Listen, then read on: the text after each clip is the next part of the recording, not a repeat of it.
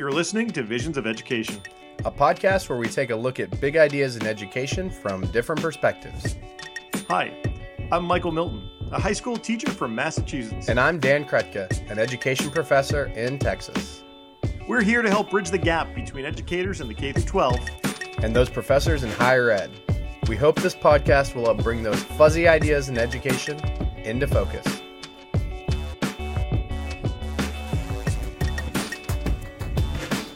Hey Michael, have you ever had your students interview people about history or other content that you're studying in your class? It's on my list of things that I want to do. I just haven't worked it in yet. I kind of want to know what else is on that list. We should have a list of things Michael hasn't done yet. Teaching bucket list episode. It's a really sad list, and it's sad that I actually do have a list of things that I want to do. I just don't have the time to make it. That just depressed me a little bit, Dan. Think optimistically you're going to do all those things, and then they'll be fun. That's right. For the podcast thing, what I really want to do, or for the interview thing, I want to take a part of history. So like maybe something that recently happened in like the 90s or the 2000s or the aughts, and then look at that from a variety of perspectives, from people, from historians, and have students interview them and put it all together in kind of like a This American Life type of podcast. But of course it won't be This American Life, because it'll be this life of someone who lived through this, or this event that took place. Yeah, I understand it could have a different name. Yeah, I probably should crib right off of No, I think that sounds really awesome, and I've been thinking about that too a lot since we started doing this podcast. It just has kind of opened up some new possibilities. But just if I could go back to my government classroom, having students do interviews about the election and people's understandings of key issues in the election would be really fun. Or to U.S. history classes and having students interview grandparents or community members about historical events, and maybe like several interviews on a single event and piecing those together to, maybe write a blog post where they include the audio as part of the stories. Like, I think a lot of possibilities with audio. It's always interesting because I feel like you can do so much more. Like when we talk about, doing a research paper, doing like some sort of paper, I feel like there's so much opportunity to do those, interviews, to do those like audio and video embedded in with the paper. Mm-hmm. That's another thing on my list, to redesign the research paper to include audio and video. Right. I love the idea of those multimodal, research projects now, that it's not just a research paper, but it's a research project that kind of uses the types of media people are using today. It just makes sense, right? I mean, it makes sense to do that now. We need to get there. And I feel like, it's a very difficult thing to process, because you have to, figure out how to do it. You need to figure out how to get students to be able to do it, how to edit. Like it's definitely a different skill, but I feel like it's vital to be to be engaged in this new media that we have today. The reason we're talking about this is because you just on a trip. Yeah, I just went on a trip. I went to the Indiana University in Bloomington, and I was invited out there partially because we started this podcast. What? Yeah, I know. Crazy, right? James D'Amico is a professor at Indiana University in their College of Education, and he had listened to episode 13 that we did on creating authentic media, and he was interested. What a great episode! You're just saying that because it was just the two of us, right? It's your favorite guest. I love myself as a guest. That's your mom's favorite episode, also. Yes, she listens to it once a month. And so James invited me out to Indiana University to teach a class for students in their Inspire Living Learning Center, is what it's called. And we'll put some links in the show notes on that. And it was a really neat experience. Their Living Learning Center is a really neat model. Basically, the students all live in a dorm kind of together, and then they have this 1 credit hour class that talks about issues of education. And most of them are education majors or interested in education. And so it allows them to kind of have a focus beyond just their class. And so I was able to come in and do that and do some workshops. But one of my favorite parts was just getting to talk to some of the students. It just felt like what college is supposed to be about. It's not just learning in a classroom, but learning just from talking to other people. Yeah. Wow. I know. That's better than the dorm I had, where we just, pretty much acted like, 18, 19-year-olds. And we used to bowl in the hallway with shampoo bottles. And I actually had a bowling ball because I found it one night. And we used to bowl a lot. It was terrible. Yeah. But a lot of fun. But anyway. In short, the students at Indiana University are getting a far superior education to what we got, apparently, because they actually don't just live in their dorms, they learn in them too. So while I was there, I was able to talk to Gabrielle Abao D'Amico, and she is helping to lead a program there where they are called Voices in Time, Education Stories Across Generations. And with that project, students are interviewing people who've had a big role in education, whether they're former teachers themselves or stakeholders in some sense. And they're learning through those processes. And so she had a lot of experience and background in that. And so I interviewed her while I was there. So we're going to cut to that interview, and then afterwards we'll discuss it a little bit. One of the challenges in education is we have a lot of teachers who have a lot of experience and a lot of wisdom, but I think sometimes we forget to ask them what they know and what they've learned and figure out how to apply it to other teachers, younger teachers, novice teachers, pre-service teachers. We've got a guest today who's going to help us think a little bit about some possibilities of what you can do. So you want to introduce yourself and tell us a little about your background in education? Yes, I'm Gabrielle Abao D'Amico, and my background is as former high school and middle school French teacher, and then I studied visual arts education and now teach at Indiana University in the Curriculum and Instruction Department. I teach art education and also with a program called Community of Teachers, which is really about sharing and supporting our teaching journeys as we develop into better educators. So one of the projects that I work on comes out of my interest in folklore, which I also studied in graduate school, to collect stories, and for this specifically stories from educators. It's called Voices in Time, Education Stories Across Generations. And in this project, students, usually first-year students, have been interviewing some exemplary teachers across the state of Indiana, as well as some of our local community leaders in education, whether they're retired university professors or civic leaders who have dealt with education issues over the years. I'm finding this project a wonderful way to blend my interests in education, folklore, and even the arts, because there is a creative component to collecting stories, editing them, and finding ways to present them. Can you tell me a little bit more about folklore and kind of the folklore tradition, how that helps you understand how to capture educators' stories? Yes, well, I learned so much about qualitative research by immersing myself in folklore studies, which really depends on the interview as the most compelling information gathering technique. Mm-hmm. And so that really meshed well with my own interest in, just learning my own family's history, for example, my interest in older people in general. I've just always enjoyed gathering stories. So in folklore, there are many components to the field of folklore, but I honed in on the one that relates the most to the visual arts, so material culture. And I was particularly interested in vernacular architecture. Mm-hmm. But whatever focus I were maybe to choose in folklore, I think the common element is the speaking with people to get your information. So I did case studies of women artists in the Midwest who talked about their studios as educational spaces. And I went and videotaped them in their studios and had extensive conversations with them. And so folklore really allowed me to realize that this is a completely valid way of collecting my data, and that this is a form of research that's happened for ages. And I really love the idea of an oral tradition of passing information on as well. So all these things are sort of being replicated in this current project we have going. That's awesome. I think that doesn't always get valued. Like passing stories down generation to generation doesn't always get valued. Maybe it's a Western civilization thing. Mm-hmm. And I know some cultural traditions it's far more highly valued. But I remember when my grandma was passing, and I was sitting with her in the hospital, and she was getting close. And I started asking, I was a U.S. history teacher, and so I started asking her about her life. And I was like, what was the Great Depression like? Yeah. And she started telling me these incredible stories that she just never shared, and I'd never asked, more importantly. And so it was really one of the most meaningful conversations I ever had. But it also was almost jarring to think, like, why did I never think to ask my grandma these questions? Do a lot of students and educators, as this happens, I mean, do you think there's kind of a learning process, or do you think it just is kind of natural once you get into it? Well, there are two things that come to mind.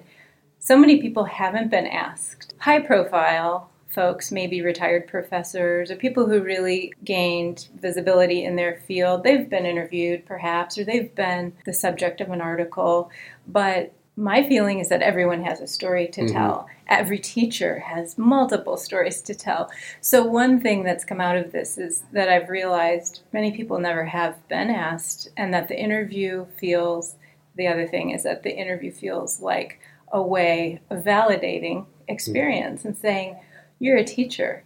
That's an important job. We're going to be teachers. We want to learn all that you have to teach us. And just that exchange, just the asking someone for an interview is a really powerful experience. What we've been doing is, after small groups of students interview a teacher, then we come back together and debrief. And I've just asked the question, who here has never been interviewed before? And a lot of hands go up among the interviewees.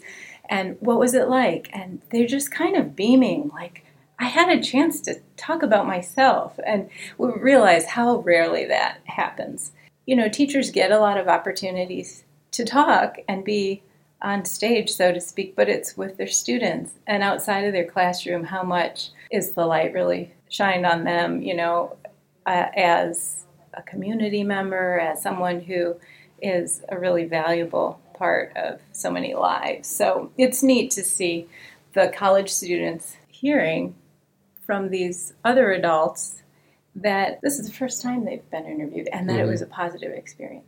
Yeah, it is. It's like very humanizing that someone wants to hear your voice. So tell us a little bit more about how the project's going that you're working on. What have you guys been doing? How many interviews have you collected? Have you faced any challenges? And what kind of opportunities have come up because of it? Yeah, so we started with interviewing the Armstrong teachers. And they're a group, each year there's a new cohort of exemplary teachers across the state of Indiana, and they come to Indiana University to give panel discussions to the undergraduates and grad students. And then they also team up with faculty to work with in classes. And so it started with interviewing the Armstrong teachers. A second branch of the project then was last spring. We, through the Harmony Meyer Institute for Democracy and Equity in Education, brought together about 15 leaders in the community and retired faculty, again, to have the undergraduate students interview them. And so this is what I think of sort of as the elders branch of the project. Along those lines, in order to make it multi-generational, which is one of the goals of the archive, I asked the Armstrong teachers, now that they had been interviewed, to identify one of their mentors and to track that person down and ask that person for an interview. We haven't accomplished that yet, but it's out there, and it's hopefully its potential that might come to fruition this year with this group of Armstrong teachers. We've also highlighted the Community of Teachers program, which is a long-running alternative route to getting one's teaching license here in the School of Education, and that whole program is based on democracy and being student-driven, and it's a program that we want to hear about as well, so we're including that in the archive. Another branch of the project is to interview the Fulbright teachers who come to Indiana University fall, and so this year the undergrads interviewed, I think, 12 people from all different countries. And so this is lending an international flavor to our archive, learning how education and schooling works in just so many different countries. I was just thinking about how important the process is here, right? There's a value inherently in conducting these interviews for the interviewer, for the person being interviewed. Kind of reminded me like Jackson Pollock, right? It's like the process is just as important as the end result. When you do have these, the kind of end result, the outcome, the recordings of them, I mean, what's the hope of what you'll do with them? Who would potentially listen to them? Yeah, so within the Inspire Living Learning Center, which is these are the students who are conducting the interviews, who we've worked with to try to train them in some good practices with interviewing.